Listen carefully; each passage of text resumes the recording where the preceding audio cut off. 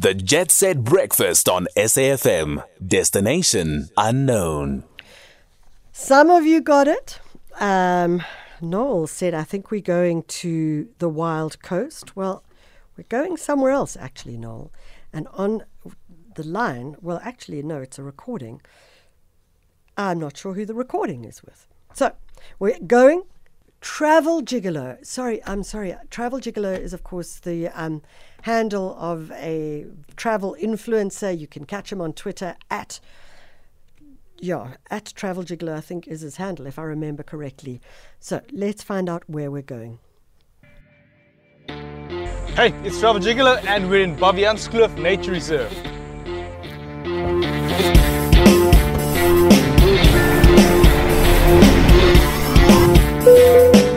The Baviaanskloof Mega Reserve is located in the Eastern Cape. It stretches approximately from the town of Willemore in the west to the town of Patense in the east, and that's about 200 kilometers or so. Coming from the west, one of the most awesome things you'll see first is Nieuwekloof Pass. So the road through Nieuwekloof Pass basically follows a river cutting through the mountains, and that makes for some really interesting views. So right now I'm standing at the Baviaanskloof Sleutel, which is the narrowest part of the path where a massive rock has been split into two geologically, and that's just enough space to allow the road to go through.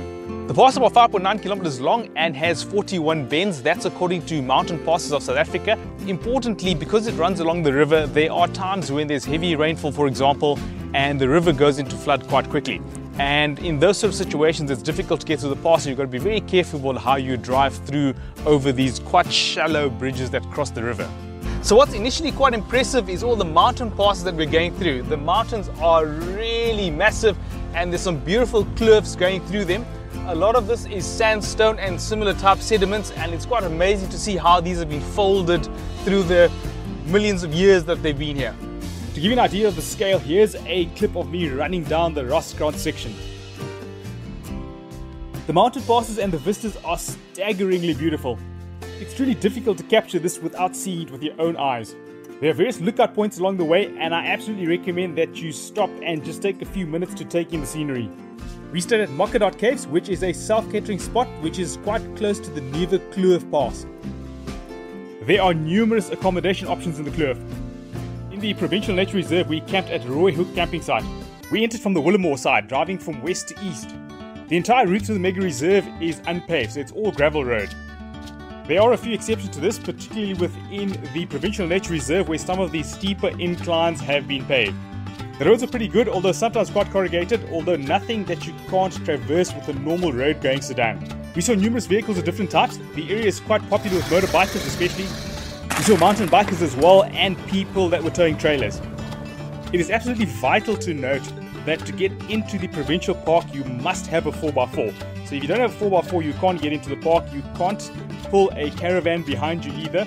You can go in there with a set of mountain bikes, however you need a special permit for that, and they must have a backup vehicle as well.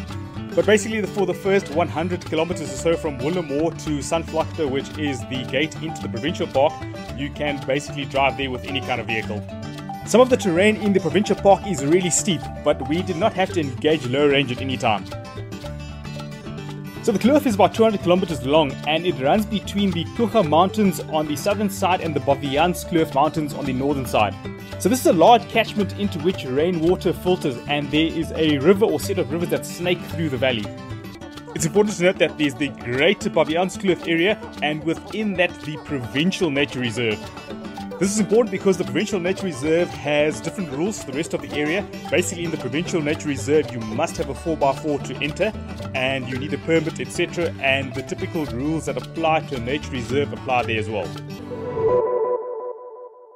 This is not a big five park, so apparently there are no lions here. However, there are buffalo, so there are some dangerous animals that you're going to look out for, as well as baboons. So far we've seen a couple of larger herbivores, kudu for example.